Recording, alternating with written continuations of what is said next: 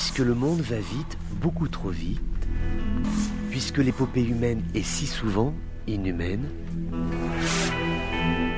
le journal des colères du monde, c'est vous qui l'entendez, mais c'est lui qui vous écoute.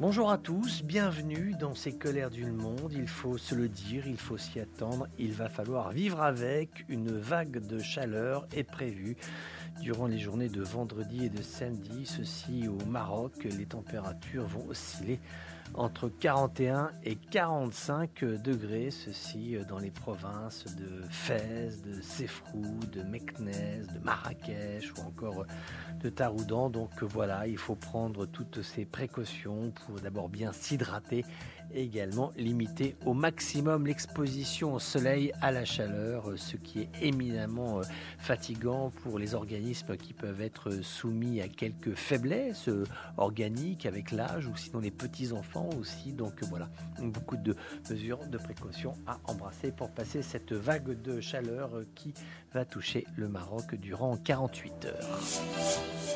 C'est une déclaration tout en nuances et en subtilité qui a été produite par le Palais de l'Élysée après que le président français Emmanuel Macron se soit entretenu avec son homologue tunisien Kais Saied. Le président français a acté le référendum du 25 juillet dernier qui doit amener le pays à une nouvelle république et des élections législatives au mois de décembre. La France rappelle la nécessité, dans le respect de la souveraineté, de parachever les réformes des institutions en cours dans le cadre d'un dialogue inclusif. Un dialogue inclusif, c'est très clair de la part des autorités françaises.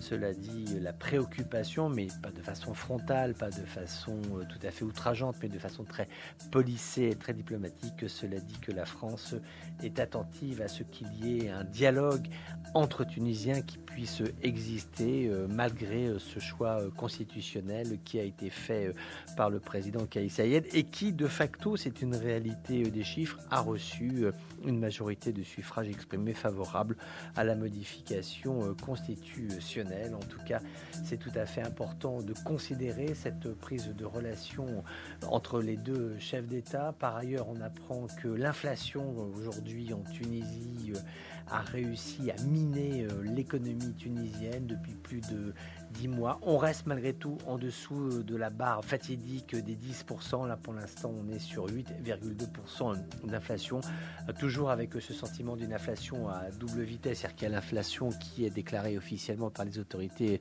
tunisiennes et puis il y a la réalité sur les marchés, sur les souks, dans les boutiques, les bacals, où parfois les prix augmentent de façon beaucoup plus importante que 8,2. Donc voilà, toujours ce sentiment d'une inflation à deux vitesses qui peut accroître aussi le climat de tension sociale qui peut exister dans ce pays. En tout cas, le président Kais Saied, lui, maintient la dynamique autoritaire du régime qui est le sien. De nouveaux magistrats ont été nommés dans les tribunaux militaires. Cela a été rendu officiel dans une parution qui stipule que, par exemple, le colonel magistrat Enda Aboubi, substitut du procureur général, directeur de la justice militaire et conseiller à la chambre unitaire de la Cour de cassation ont été nommés, par exemple lui ainsi que son collègue le colonel magistrat Sabi Atia.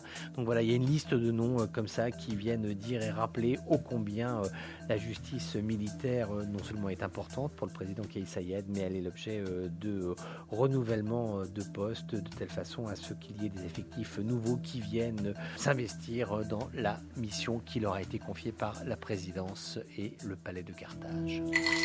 Il faut du nerf, il faut de l'action en Libye. C'est le Premier ministre Abdulhamid Dbeibah qui le demande à ses collaborateurs. Il veut qu'il y ait des dates, des échéanciers qui soient annoncés pour les programmes de réalisation qui sont annoncés. C'est vrai que Au jour d'aujourd'hui, il y a une sorte d'affaissement de la vie administrative tunisienne, ceci tant à Tripoli qu'à Tobrouk, puisqu'il y a de nouveau des bruits de bottes qui se font entendre au loin. Ce n'est pas pour autant qu'il faut arrêter de travailler, dit en substance Dbeibah, qui demande notamment à tous ces responsables qui travaillent dans le secteur du logement de mettre les bouchées doubles et de travailler à l'aménagement des appartements de telle façon à ce que ceux-ci puissent recevoir l'eau courante, puissent recevoir l'électricité, qu'il n'y ait pas de rupture, parce qu'aujourd'hui c'est hélas le lot quotidien des habitants de Tripoli et de la grande agglomération, de sa banlieue, de la capitale libyenne, mais aussi dans les grandes villes libyennes, il y a toujours ces problématiques de coupure d'eau, coupure d'électricité ou un réseau téléphonique internet qui est tout à fait instable et insatisfaisant pour les consommateurs. Dbeibah veut que ces dossiers ne soient pas abandonnés et demande à ses ministres de se ressaisir. À chacun ses colères. À chacun ses colères. Colère, colère, colère, colère, colère. À chacun ses colères. Nous prenons la destination du Yémen, dont nous nous félicitions il y a de cela quelques jours du cessez-le-feu qui tenait et de la reconduction pour 2 mois de ce même cessez-le-feu. Or, nous venons d'apprendre une reprise des combats à Attaque, qui est la capitale de la province de Chabwa, qui a été le théâtre de violents affrontements pendant 2 jours entre les forces du Sud et des hommes armés des forces spéciales de sécurité de l'axe militaire d'Attaque.